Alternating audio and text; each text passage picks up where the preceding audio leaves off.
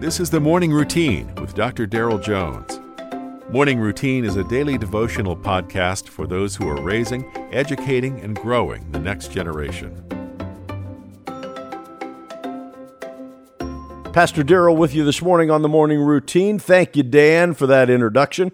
We are this morning on August 3rd in a challenging text, I think, Colossians chapter 1, verses 19 through 23. For it pleased the Father that in him all the fullness should dwell, and by him to reconcile all things to himself, by him, whether things on earth or things in heaven, having made peace through the blood of his cross.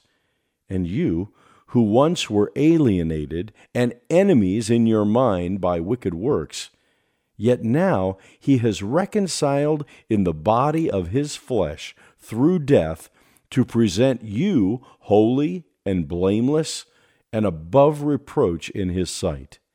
If indeed you continue in faith, grounded and steadfast, and are not moved away from the hope of the gospel which you heard. God never asks us to do anything that he himself hasn't already done. In addition, he's the one who will give us the ability to do that which he's called us to do. He knows us. And he came to earth in flesh and actually experienced life like we do. And yet, he lived perfectly. In today's text, we're challenged to be reconciled with one another.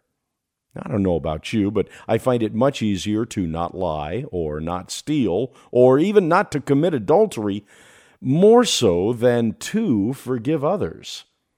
Forgiveness is not a matter of not doing something.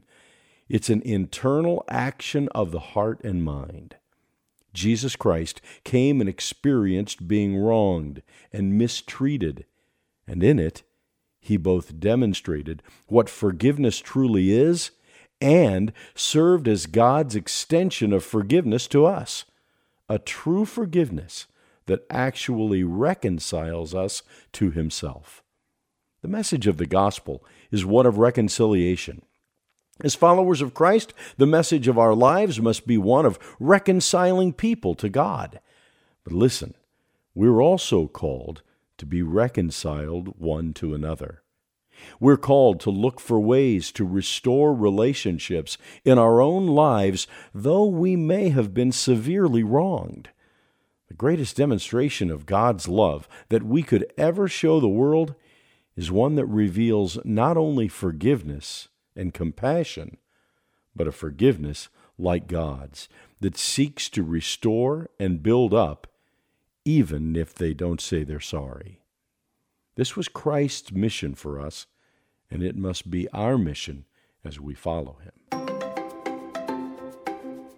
You've been listening to the Morning Routine, brought to you by the Herzog Foundation and hosted by its president, Dr. Darrell Jones.